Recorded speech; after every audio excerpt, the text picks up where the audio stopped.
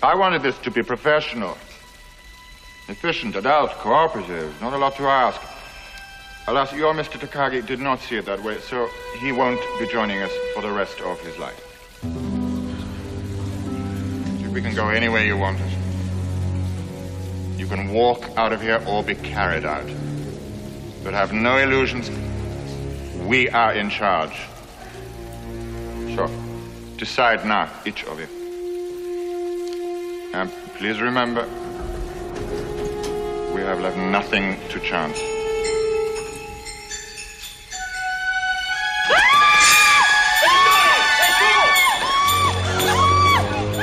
Get them back! Knock them out!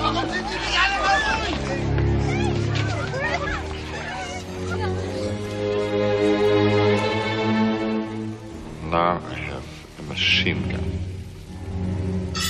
Ho, ho, ho.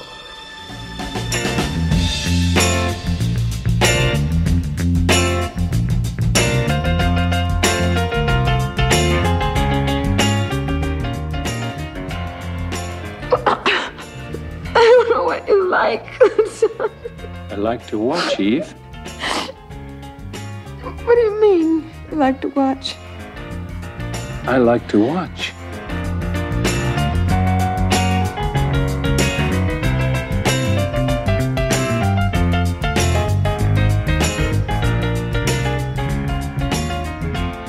All right, I'm Don Hall. I'm Don Smith. This is I Like to Watch, yet another podcast about film. For those of you that are uninitiated, we pick a classic film. Either Donnie picks one or I pick one, and then we talk about it for a little while.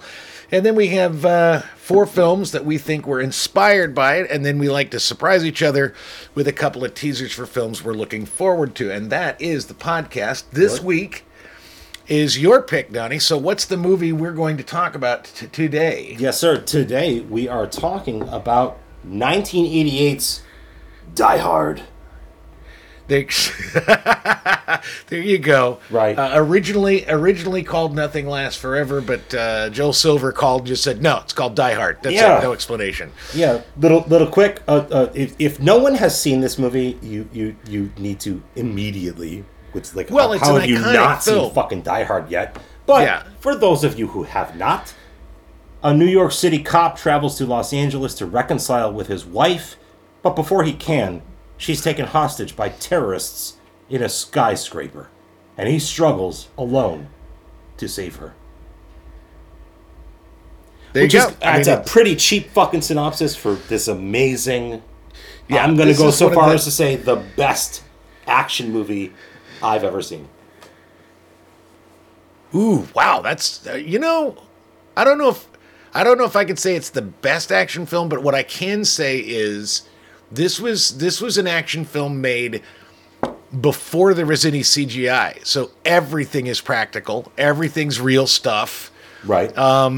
It is the first, and I could be wrong, but it's one of the first action movies where it is also quite funny, as well as like really high stakes. That was one of, I believe that was one of McTiernan's mandates coming in to direct the film. He had done Predator for Joel Silver, and they wanted him to do Die Hard, and he said, he turned this thing down like 3 times. I'm sure he did, but then he was like, ultimately, there needs to be some levity in this shit. It just cannot be relentless, like just relentless shit constantly. There's got to be some fun to this movie.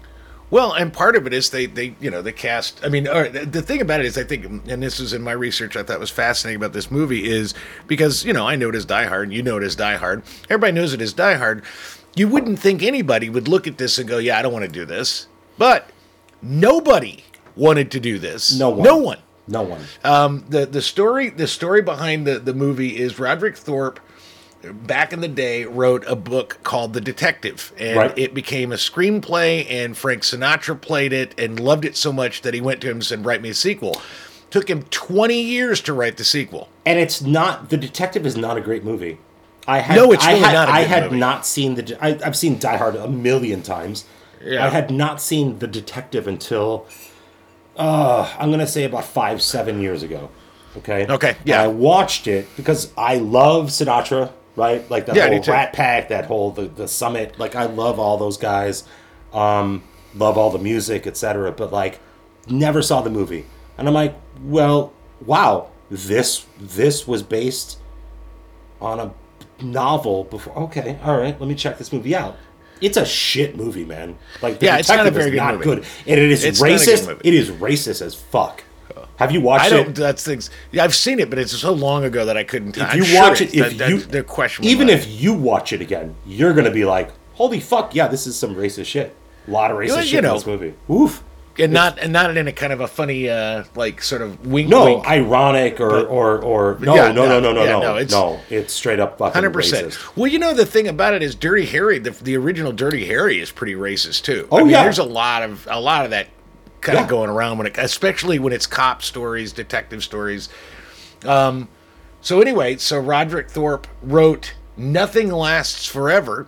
20 years too late, and so Sinatra's way too fucking old to play. He was 70 at the time character. they offered it to him.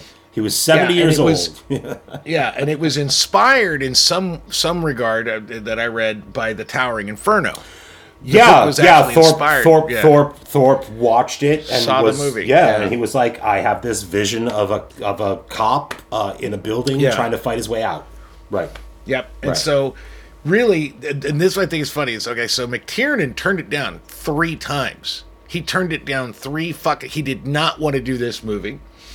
They did not offer Bruce Willis. He wasn't not just the third choice. They offered this to Stallone, Harrison Ford, De Niro, Charles Bronson, Nick Nolte, Mel Gibson, Richard Gere, Don Johnson, Burt Reynolds, and Richard Dean Anderson. I think Pacino was on that list somewhere as well. Pacino was on there. I mean, Jesus Christ. They just fucking offered this thing, and no one wanted to do this movie. No. And so they picked this guy that's sort of a smart-ass character in a TV show called Moonlighting, and they gave him $5 million to do it, which is like at that time was like the most money any actor that was got. That was on par with Robert Redford and this was and it was, and the thing about it was when they had him when it came out, they wouldn't even put him on the poster because everybody thought it was a joke because he was known as Moonlighting, and then once it started to get some buzz, they put him back. That's when they put his face on it. Yeah. Now here's another thing, and I didn't know this. I was looking at it. It's like Sam Neill was originally approached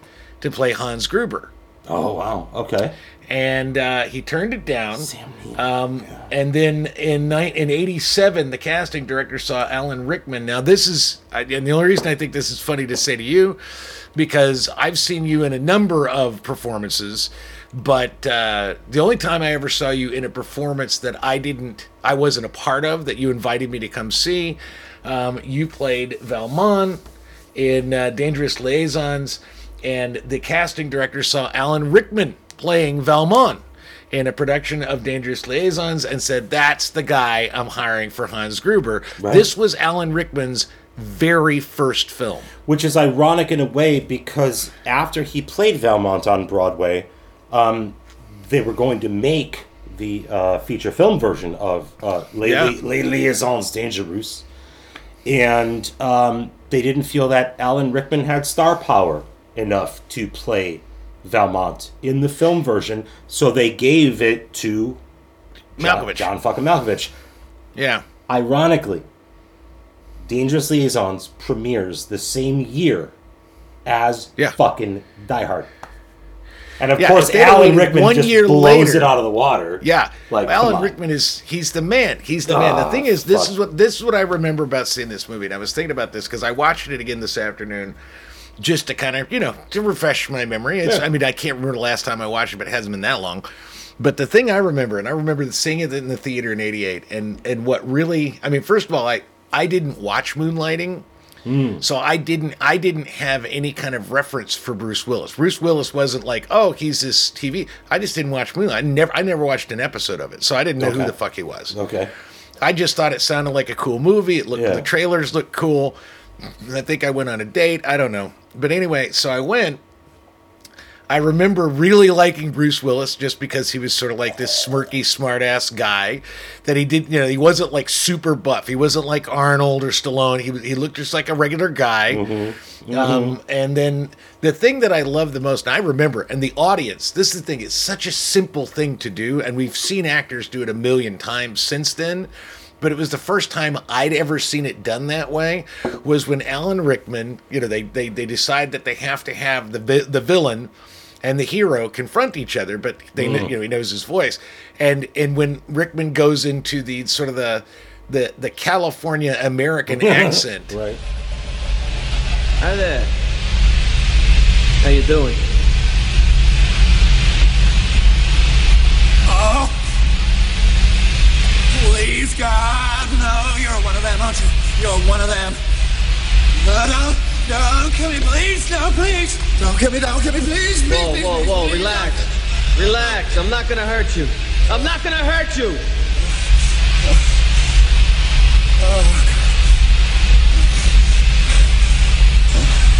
The fuck are you doing up here? What were you looking for? I managed to get out of there, well, I was just trying to get up on the roof, see if I could signal for help, It's just from here. Why don't you come in and help? We don't. Forget the roof. Come on. I said forget the roof. They got people all over. Come on, you want to stay alive? You stay with me.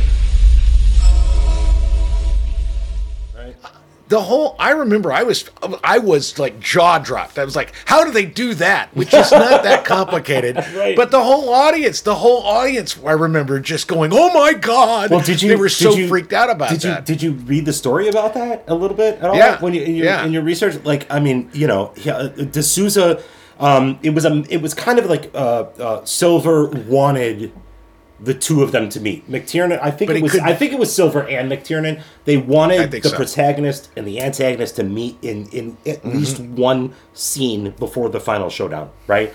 And I think D'Souza could not get it in his head how to do it at all until while they were shooting the movie, there was a lunch break or a dinner break, and everybody's sitting around hanging out together, right?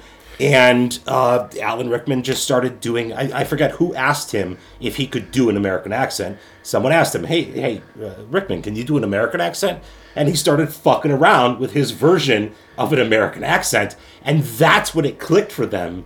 Oh, shit. This is how we got to do it. This is how we fucking get them together. And the thing is, it's not a special effect, but I remember the audience, myself, reacting to it like, no fucking way, how'd they do that? And it was just not something, and now, now you look at it, years later, you kind of go, oh, okay, yeah, that's just kind of an actor. And that's what actors do. They do accents. But man, when I was just out of college, that was just like the most badass thing I ever saw. Oh, for sure. And I think looking at a lot of this movie, I mean, let's look at the fucking title, right? Die Hard. Like, it's a pretty shitty generic title. Right? Like, wasn't there a Die Hard battery from, like, Sears or something at the time? Oh, yeah, Sears right? the Sears Die Hard. It's a pretty generic fucking title. Well, the thing is, but that's what makes it work, because it's so generic. It's just kind of a blank slate, right? It's just kind of a blank slate. It's a fucking, Yeah. But now we look at it, it's like, oh, that's a badass title, So I think a lot of Die Hard with a Vengeance. And we'll get into that. Shit. We'll get into that. It's a fucking perfect. trash. The thing is, it's a perfect title if you're going to make a whole bunch of sequels, because it's so simple and you just add shit to it. Well, but I don't know it's that like they knew. I don't know that they knew at the time. They had no idea. I mean, this is pre. Look, I'd have to look when it was Jaws 2. You know what I mean? Like the sequel craze. I don't think was even fully set up at this point. It had in '88. Well, it had, but it wasn't the two. You had by then you had Star Wars. Well, you had blockbusters. You had blockbusters. Yeah, you had Empire Strikes Back. You had Return of the Jedi already by then. Yeah. So you had sequels. Were already all right. Yeah, but IP in that way was not really set up yet. It was not. So this is where I was talking to Mary Lynn, my wife, Mary Lynn, for the listeners. I was talking to my wife earlier, and this is where I kind of lose her in the podcast, is when we start like doing deep dives, when we start doing the setup of like I don't think Die Hard could exist without, prior to 1988, right? Here are a selection, small selection, of action films prior to 88. You've got Dirty Harry, 71, Magnum Force, 73, The Enforcer, 76. Those were all the Clint Eastwood ones, right? You got The Mechanic with Charles Bronson in 72. You've got Mad Max and The Road Warrior, that's 79, 81. You've got The Running Man, 87, Predator, 87, Commando, 85, Terminator was 1984. Yeah. You've got Rocky, 76, Rocky 2, 79, right? See, there you go. Already First Blood, 82, sequels. Right? Sequels, right? Yeah. Right. Yeah. Fucking Rocky 4 was 85, Cobra was 86, Big Trouble in Little China, 86. Which is one of my, and we will do, trust me, we're going to do an I Like to Watch. We're going to do, it's one of my favorite fucking movies of all time. We're going to explore all of John Carpenter's shit. Escape from New York, 1981. Yeah, another one of my favorite movies. I have a picture of Snake Plissken on my wall.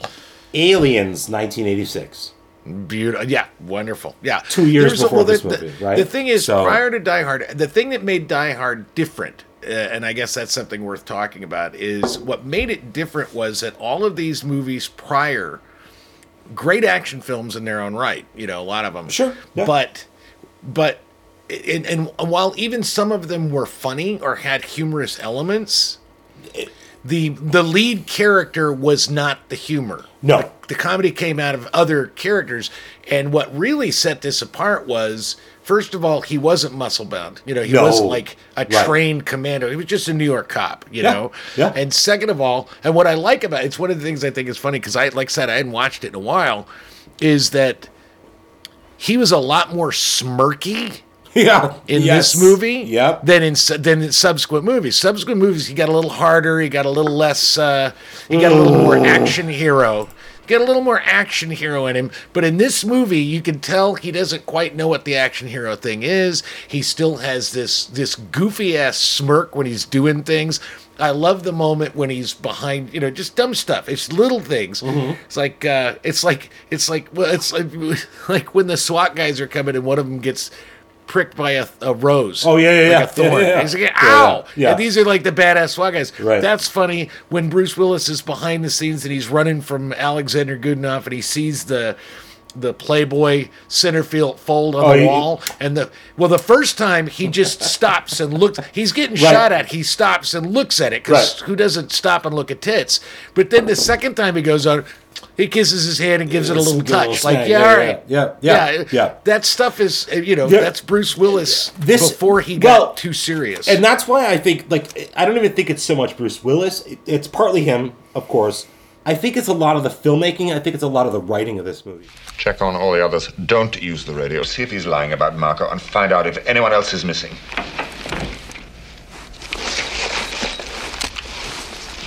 Mr. Mystery Guest. Are you still there? Yeah, I'm still here. Unless you want to open the front door for me. No, I'm afraid not.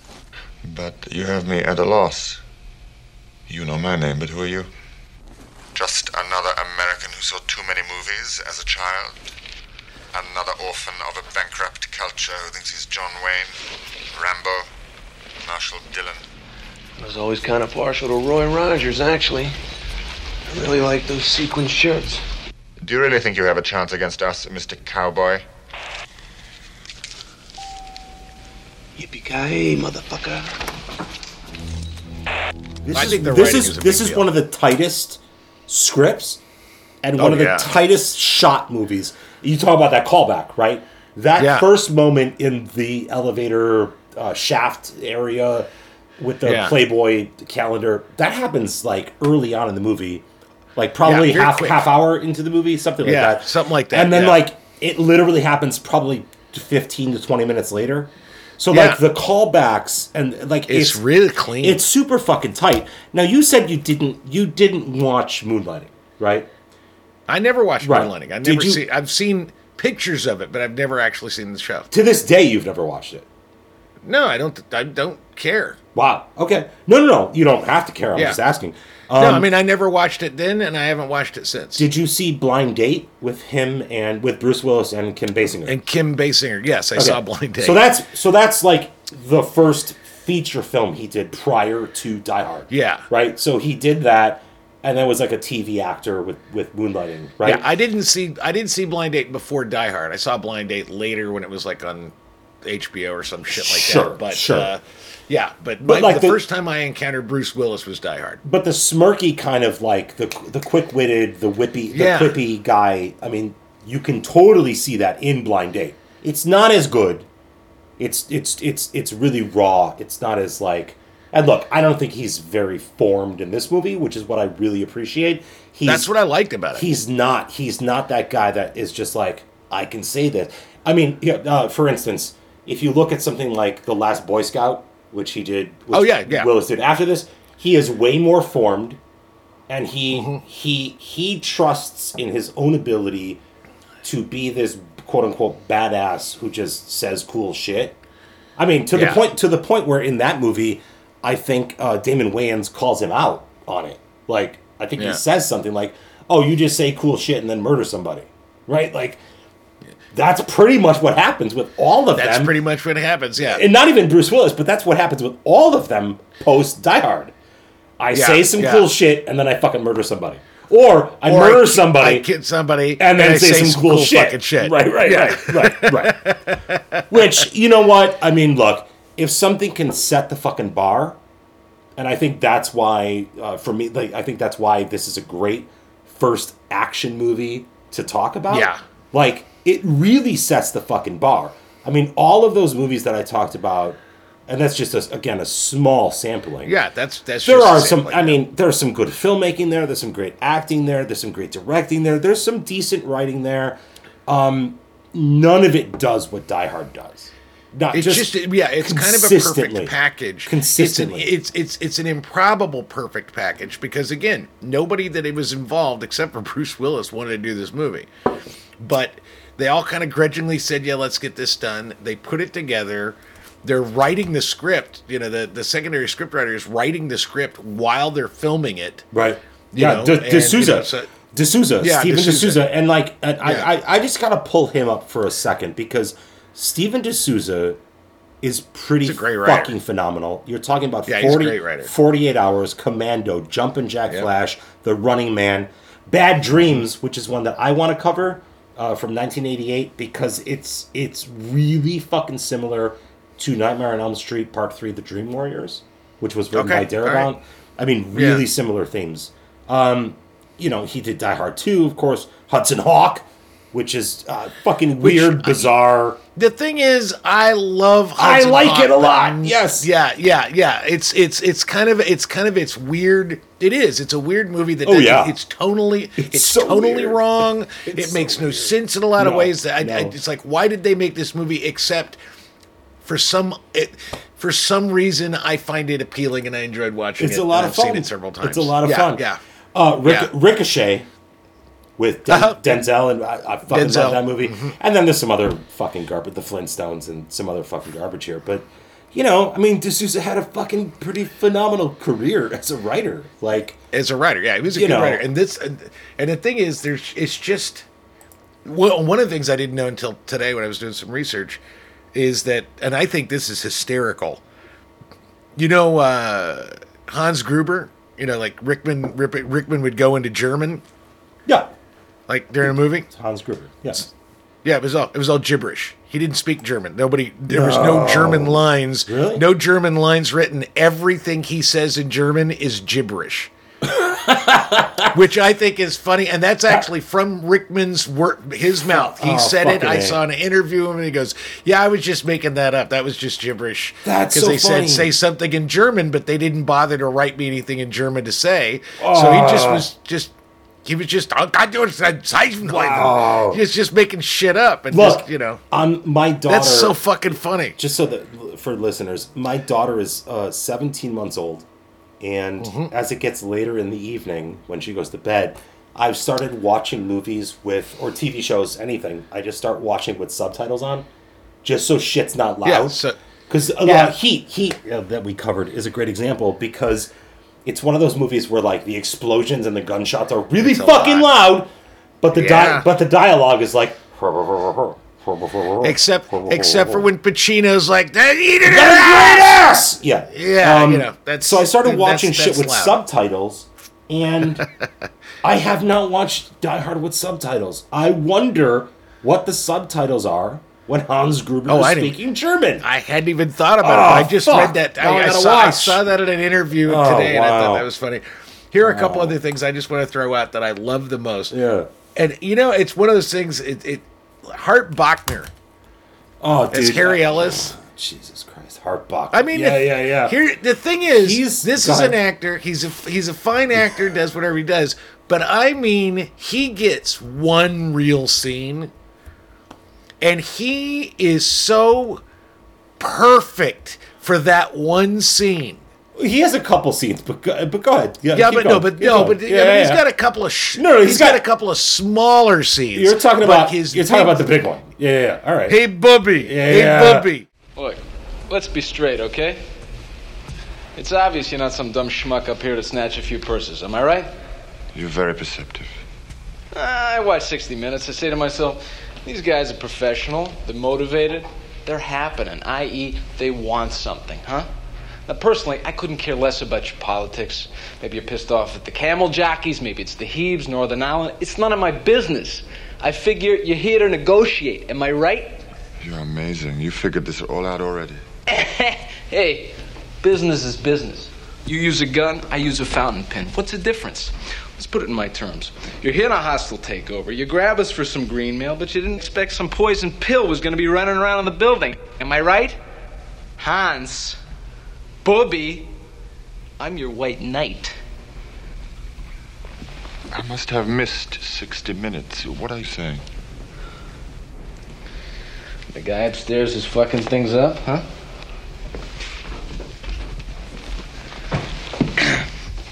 I can give him to you. He is so pitch perfect to be, because the thing is, anybody else playing that character could have been really like, you hate him. You really hate this guy. Oh, yeah. And you can't hate this guy because he's such a buffoon.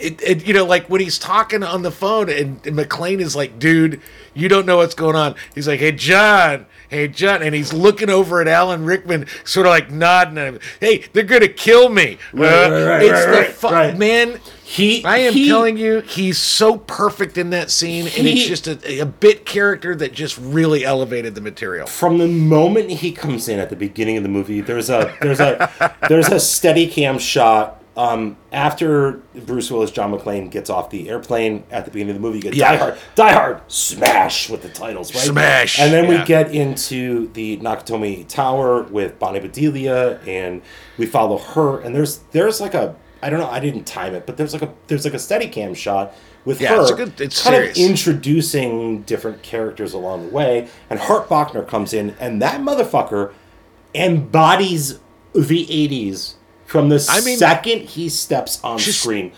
It's unbelievable. He's perfect. It's unbelievable. Apparently, McTiernan did not want him.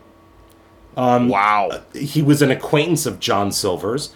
Acquaintance meaning maybe they did coke together. Who knows? I'm sure. According to Wikipedia, his role was shot in chronological order over 3 weeks. McTiernan had wanted the character to be suave, like Cary Grant. But Bochner conceived of this other crazy cocaine, fucking insecure fucking guy, right? McTiernan could not have been more wrong, because Bochner's, it's one of, in terms of an iconic performance in an already iconic film, right? That character is, you cannot separate how he played that character from that film and have it be a good thing. It's perfect. It's so perfect. Apparently, McTiernan hated the performance until he noticed that producers Gordon and Silver were entertained by his antics. Now you got to think back to the 80s. Joel Silver was high as fuck on cocaine a lot of time. So many of them were high on cocaine all the fucking time. So of course they looked at his performance and they were like, "Yeah, that's amazing. That's perfect. We love it." That's us. Because Yeah. it was I mean, fucking perfect. It was Yeah. spot fucking on. The guy is awesome. Hey, Yeah. can I get a Coke? And I love it. Goodenough comes in and cracks the Coke open for him. And, but I just love the thing man. I love the most So is good. that he's So working the good. magic on the phone, and then he keeps doing this sort of like wink look over over at Rickman, and it Hans, is just so Booby. goddamn funny. Yeah. Booby, it's Yeah. so funny. I Here's love another it. thing I thought was It's interesting. amazing. There are two Ghostbusters veterans in this movie. Okay. You have Go William ahead. Atherton.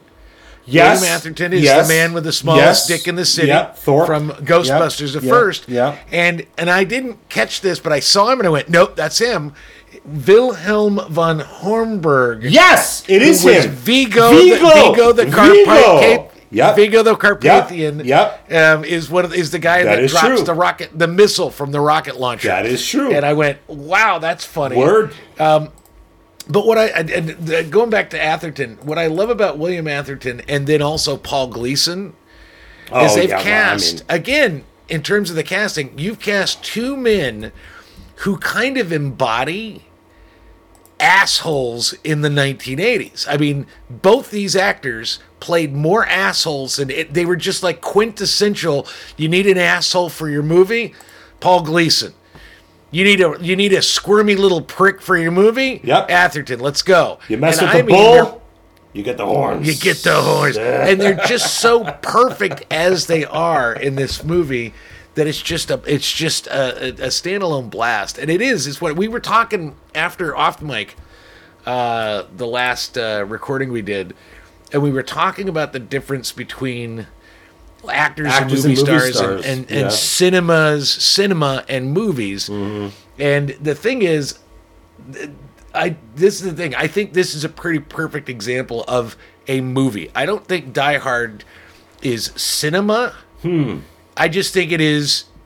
It's a movie that is so well crafted in so many different ways and on so many different levels that it approaches becoming cinema. But I think the difference is, cinema, you don't eat popcorn.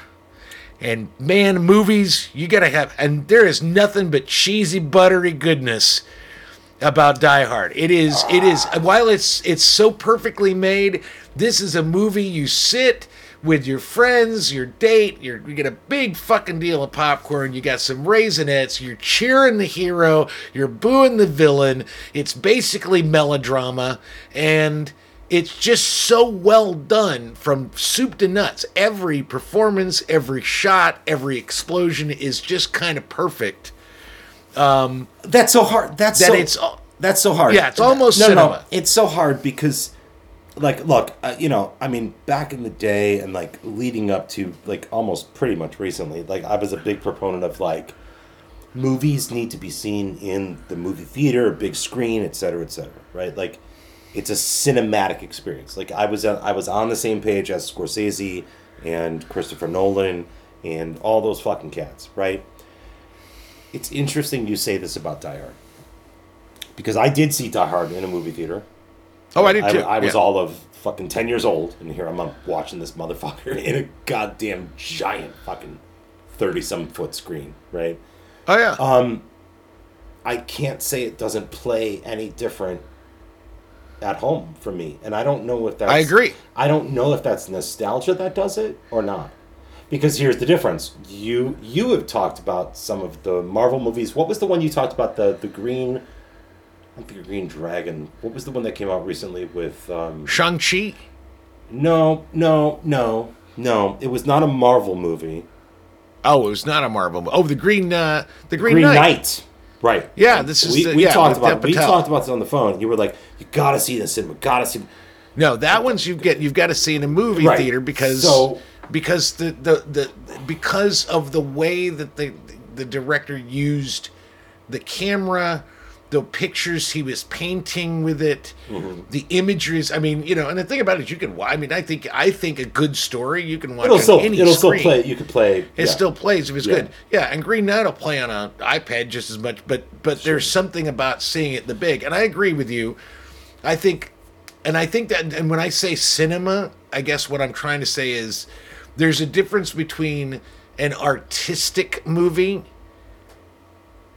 and a popcorn movie. You know, and that they're just like we were talking about. There's a difference between a movie star, which is basically like Clooney, plays the same character a billion times, but he's so good at that character, you just love watching him. Mm-hmm. And then an actor, which is like Daniel Day-Lewis, because you don't know who that fucking guy looks like or even acts like anywhere, because he embodies these completely different characters. Right. I think cinema is sort of a little bit more. It's a little higher minded.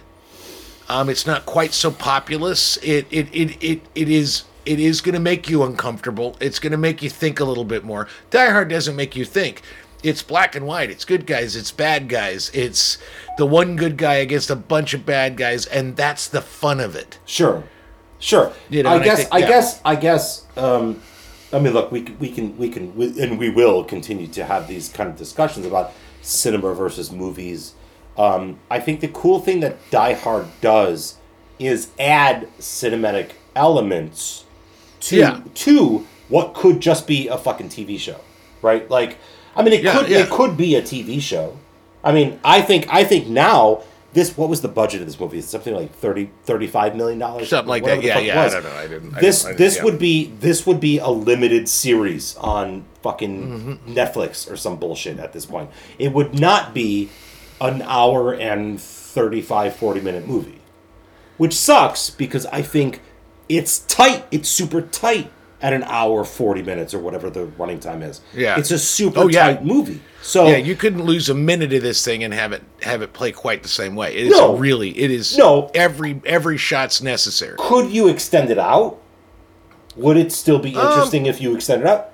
I think it could be. I think it could be, but I don't think it's necessary. The storytelling is so concise. Right. It's so concise and so well told. I don't think anything. But then again, I can't say because I've seen this movie enough times that if you added something, I mean, if you did the Blade Runner thing, it was like, here's the director's cut. Oh fuck! It's 7. You know what I mean? There are 7 different versions of that movie, and if you did that with Die Hard, Die Hard doesn't merit that. It's so good on its own, and the story is not complicated or in depth enough, right, to really, this is that's what I love about the Yippee-ki-yay motherfucker. Distill it down.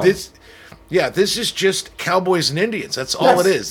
Here's the sole guy, and he's got these bad guys. I love that they originally were going to be terrorists, and Joel Silver said, not terrorists. Terrorists are depressing. They're depressing. Make them fucking robbers. They're robbers. They just want money. Make them bank robbers because everybody loves bank robbers. Because it's fun. The 80s, and that's all we want. We want money, right? So, yes. Yeah, that's all we want now, too. I mean, but now everything's way more fucking complicated. Anyway.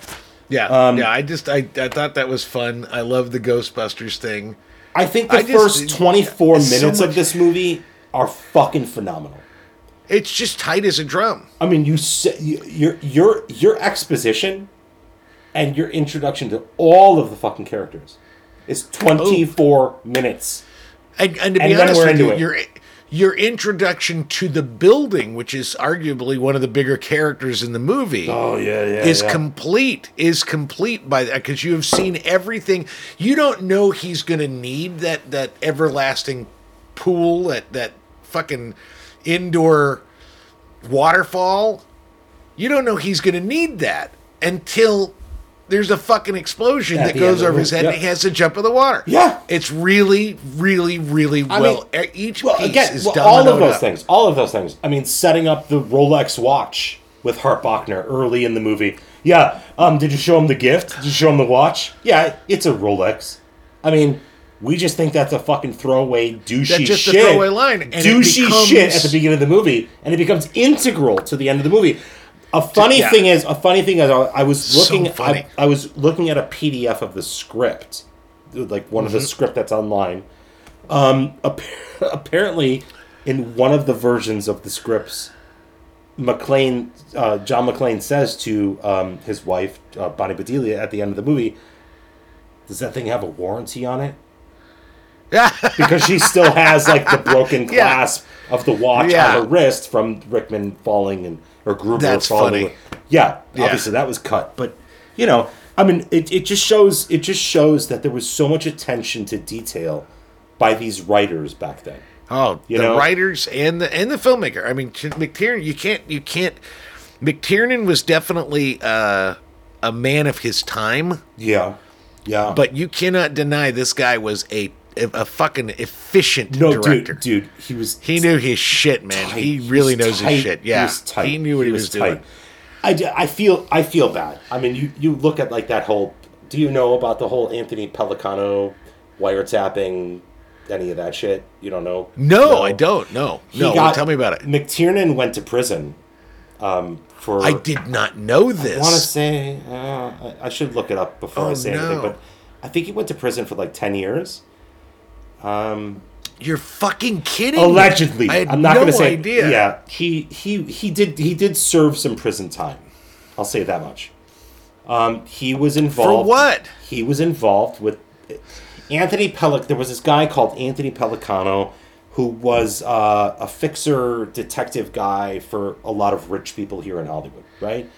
And apparently McTiernan got involved with Pellicano, I think with something with an ex-wife, and like there was wiretapping. There was wiretapping issues and shit, and like, yeah, he served some fucking prison time, and like had to declare bankruptcy and shit because he got involved with this shady That is fucking so detective fucking guy. sad. Because what a talent. Oh my God. That's fucking rough. Yeah. Criminal charges, felony conviction, and incarceration. Oh my God. 2006, McTiernan was charged in federal court with making false statements to an FBI investigator. So it's rough. Like that's some rough shit. That's too bad. Well, it's interesting being out here in Hollywood the years I've been here. I'm going on 18 years. And you've been there for 18 years? In second week of February. Yeah, so like holy a couple weeks shit. Yeah, it's a long time. Wow, man. The people that come out here, the people that live here, the people that thrive here, it can get fucking crazy. I mean, it can get crazy. Drugs, money, it gets fucking crazy. And it sounds like he really got caught up in some like bad shit. And I feel bad because he was a great filmmaker. He's still alive. I mean, we'll see what he does next. But like, just kind of fucking. You look for the person who will benefit, and I am the walrus. You'll you know what I'm trying to say. I am the walrus.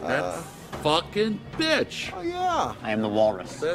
Shut the fuck up, Donnie. V.I. Lenin. Vladimir Ilyich Ulyanov. All right, so films that are inspired by Die Hard. Now, the thing about it is, pretty much after Die Hard made its massive success and splash on the world, everybody wanted to make Die Hard in a bus, Die Hard in a VW Bug, Die Hard in a closet. In a toilet bowl. Yeah. In a toilet. Yeah, exactly.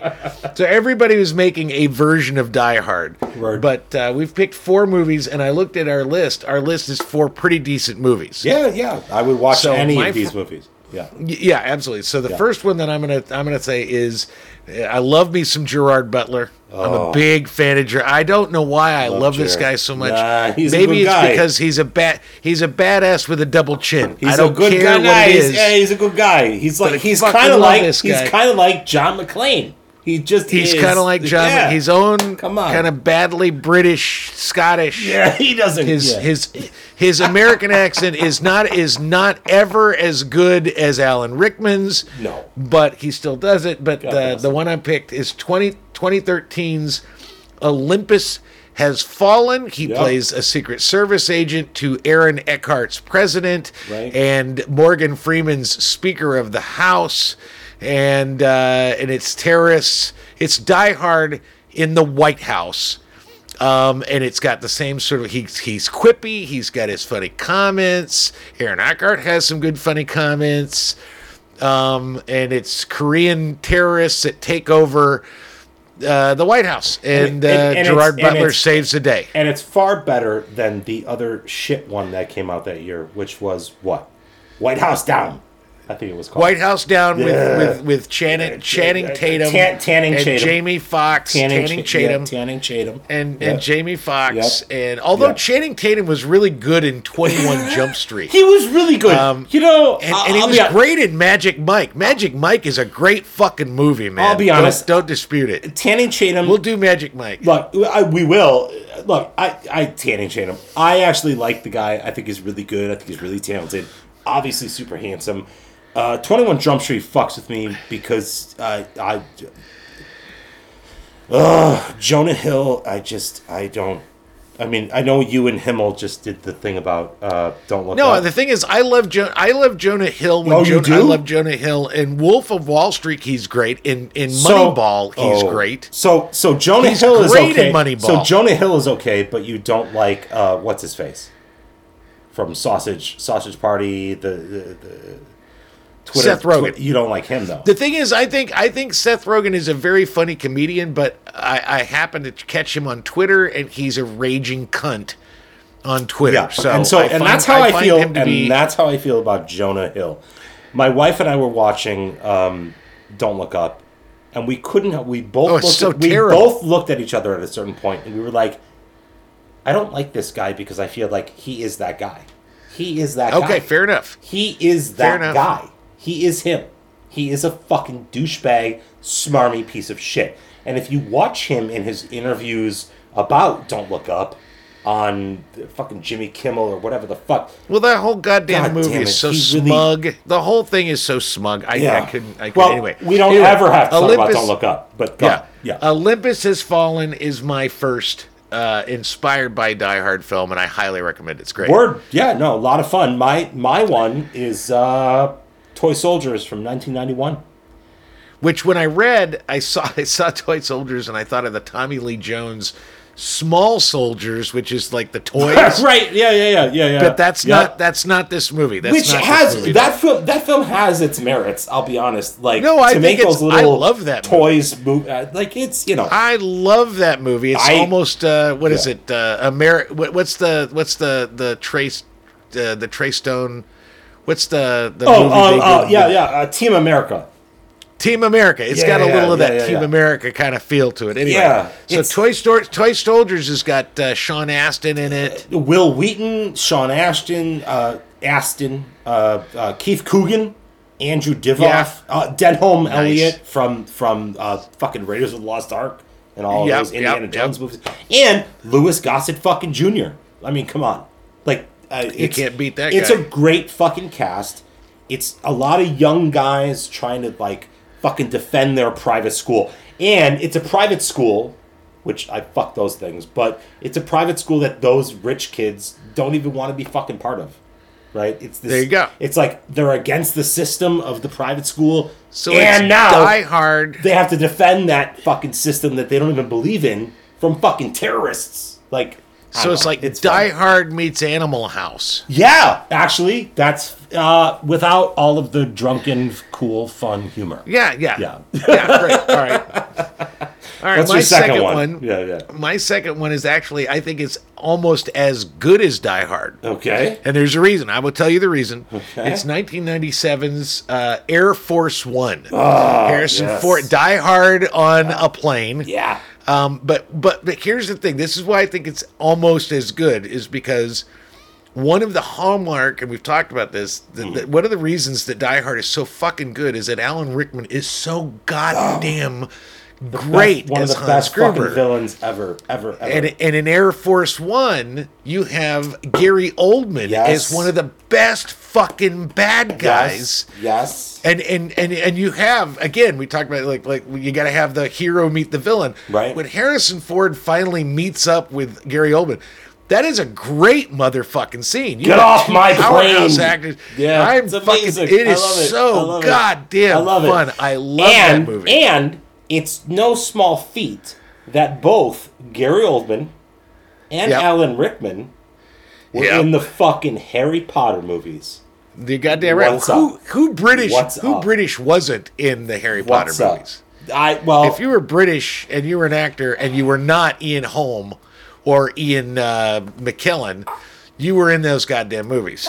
Yeah, that would be an interesting kind of like spreadsheet to put together, right? Like, which who are the amazing British actors who were not in Harry Potter? Not in the Harry Potter films. I'd have to figure that one out. That's amazing. Yeah, and so then your fourth is my second pick. Cliffhanger from 1993, man. Like Stallone. Fuck, man, Stallone, Michael Rooker.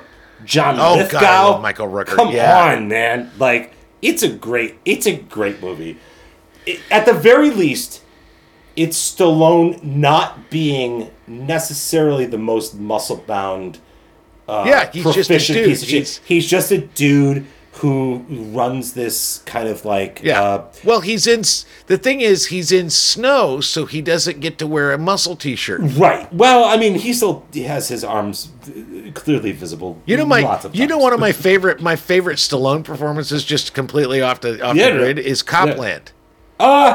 He's so fucking good in Copland. We should do that at some point. I haven't seen that movie in years. We should do that. It's a good movie. We should do that. And he's really good. Yeah. But I love Cliffhanger. It's got some improbable moments, but it's Die Hard on a mountain. Like it's just a fun fucking movie. It's a fun fucking movie. Can you name the one other movie that Stallone and Rooker were in together? There's only one other. It's not Nighthawks. Nope. No, it's not Nighthawks. Fuck. They didn't have a scene together. No, they did have a scene together. I take that back. They did have a scene together. Yeah. It's not Henry. It's not Nighthawks. Nope. I don't know. Go ahead. I have no idea. Go ahead. Guardians of the Galaxy. Oh, fuck you, because you're goddamn Volume Marvel 2. Motherfucking shit. God bless you. God bless you. If we were ever on a Jeopardy panel together, you would win. God bless you. Because I got my MCU thing. Yeah. So, yeah, I the thing about it is I think Die Hard is such a classic. It really is. It's a classic. It is such an iconic film.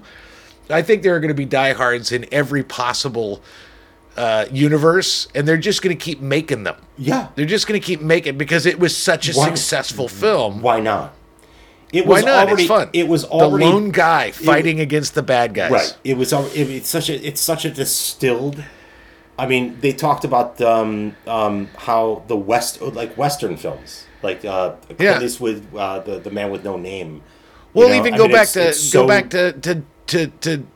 what's his Jimmy Stewart, the man who shot Liberty Valance. Sure, same basic. It's the same basic format. It's so iconic that how can you not, right? Yeah. Now, how you do it in the future you need to rejigger it all, just like Die Hard rejiggered it all.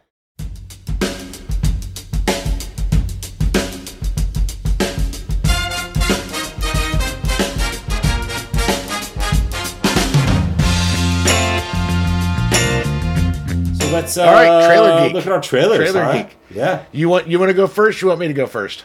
Fuck. You go first. All right. Here is my trailer.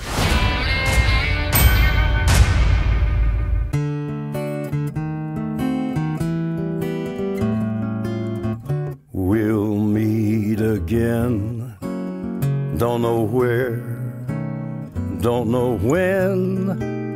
But I know we'll meet again some sunny day. Hello, I'm Johnny Knoxville. Welcome to Jackass. 3, 2, 1.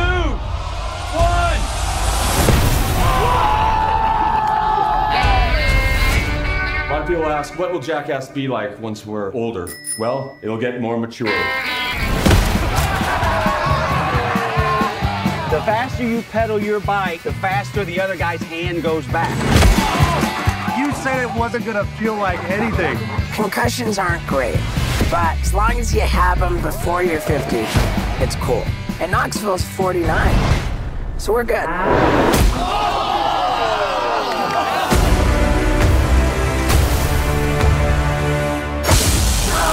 Can you feel my heart? Wow. Jackass forever. I know, wow. No. God damn it. Here's the thing. It's like they make the joke that he's 49. It's like these guys are my age and they're doing the stupidest shit alive. I love this so much. They've been doing it for so many years. Oh my God! I'm so happy to see these old. You know what's fucking old. Johnny Knoxville's got white hair, and he's fucking launching himself out of a fucking giant cannon. Oh, I know. Angel wings. I know. Fuck it. You know, I almost said I can't imagine how any of these guys are still alive. It's one of the guys did die. Yeah. What was his name? Dave England, right? Yeah. Wait, yeah. Who? No, hold on. Ryan Dunn. Ryan Dunn died in the fucking Porsche accident or something. Yeah. So but none of them died making a Jackass movie. No. So yes, I will 100%. I can't wait to watch this movie. And it's never gonna a Jackass movie is never gonna be one of the I like to watch movies where we dig deep into the cinematography and the acting. It's not. However, man, this shit is just so much fucking fun. I can't stand it. Can I ask? For me, yes, I have the same feeling of like when I watch ice skating on the Olympics and shit. Like I can't wait to see I can't wait. I want them to succeed and I want to see great shit. But god damn it, if one of them falls, I'm gonna be like, fuck yeah! They fell! The best. They fell! I was working at a production company. It is now defunct, this production company. But I was sitting at my desk one day and just doing my fucking work, typing away at the computer. And suddenly I heard something behind me and I was like, what the fuck is that? And I turned around and there was like a fucking Coke can on the ground suddenly behind me. And I was like, where the fuck did that come from? And I look up and there's these two white guys walking past me. One of which was Johnny Knoxville. And I was like, where the fuck did that come from? So I don't know if Johnny Knoxville or if it was Johnny Knoxville's manager or agent. I don't know who was with him at the time. Someone like threw a fucking Coke can behind me. Like an empty Coke can? Yeah. On the way out of my meeting, the office. I was like... I want to say it was the manager because I don't want to think bad things about Johnny. I don't want to... No, he seems like a decent guy. Like, yeah, I want to say it's like douchebag fucking manager agent. That's fine. Yeah. But I didn't know. Sure, I didn't know what to do. I was like, what do I do? Actually, if I picked up the can and threw it at Johnny Knoxville, he may have respected it. I don't know. Anyway. Exactly. That would have been funny. Fuck All right, me. so your trailer. Here is your trailer. Fuck, it's such garbage, but go ahead. Ladies and gentlemen, please welcome the newlyweds, Mr. and Mrs. Simon Doyle. You must meet Hercule Poirot. My congratulations, madame. Merci. He's only the greatest detective alive. I suspect you invited me for reasons other than the fun. You had something to hide. We have the Karnak all to ourselves, a chef and enough champagne to fill the Nile. Should have hidden it, shouldn't you? When you have money, no one is ever really your friend. It's too late to change events. It's time to face the consequence. Someone is dead. The crime is murder. Never again is what the murderer is one of you. Were you aware of any Death on the Nile? Oh my god, I can't wait to see this. You know, did you see the other one? Yeah. Murder on the Orient Express. I didn't give it. The thing is, you didn't like it? I loved it. I thought it was great. Well, I didn't give a shit about seeing it because I was just like, oh, another big fucking studio movie using IP. Fuck you. And then again, it was on the Red Box. It was $1. Like, and it was phenomenal. I'll give it a shot. It was a lot of fucking fun. It's lot of fucking phenomenal. Fun. You know, and this cast looks just as good. This looks like a great cast. One had problematic Johnny Depp. This one has problematic Amy Harmer. So Amy Harmer, Army Hammer. What's his fucking Army Hammer? Army Hammer. Okay, whatever. Yeah, he's problematic. Yeah, you know, whatever. whatever. And I like Johnny Depp. I love Johnny Depp. So. I like fucking Gal Gadot, man. I like fucking what's his fucking face? The guy who directed it. Kenneth Branagh. Yes, love him. It's great. I love him. He's great. It's great. So why he not? was really good as Perot. Why not? Well, you know the thing. It's funny that you bring up Death on the Nile because really, Clue, which we did on our third episode, is really sort of its own version of a spoof of Murder on the Orient Express. So. All of it, yeah. It's and Agatha Christie stuff. Yeah. So I saw the trailer and I was like, actually, I forgot this fucking movie was even coming out. I think it was supposed to come out like 2 years ago or something. I don't even know. I don't even know the history. It's also got problematic Letitia Wright, but I don't give a shit. Oh, I don't even know about. Does she have problems, really? I don't even know. I'll have to look. She's an anti-vaxxer. Oh, she's no! An anti-vaxxer. Oh, she's the Black Panther. Yeah, Shuri from Black Panther. She's an anti-vaxxer. That sucks. Who gives a fuck? I love. Is she good in the movie? That's the only reason I want to see the movie. I do too, and I don't give a shit. Dude, live your life. Yeah. No, well, live your fucking life. Well, are you good in the movie? Great. Live your life, but don't fucking hurt other people in the meantime. I guess is the well. As far as we know, she hasn't hurt anybody anyway. Fair enough. Yeah. Armie Hammer has actually hurt people. That's what I hear. So yeah, separate the art from the artist as best as you can, and try to enjoy a fucking quirky murder mystery movie. Fucking Orient Express. Well, that is the show. That's Die Hard. Yeah. Next week, my pick, just so you know, so you're prepared. Come on. What I noticed was we've spent a lot of time talking about dudes. I mean, we've got Heat.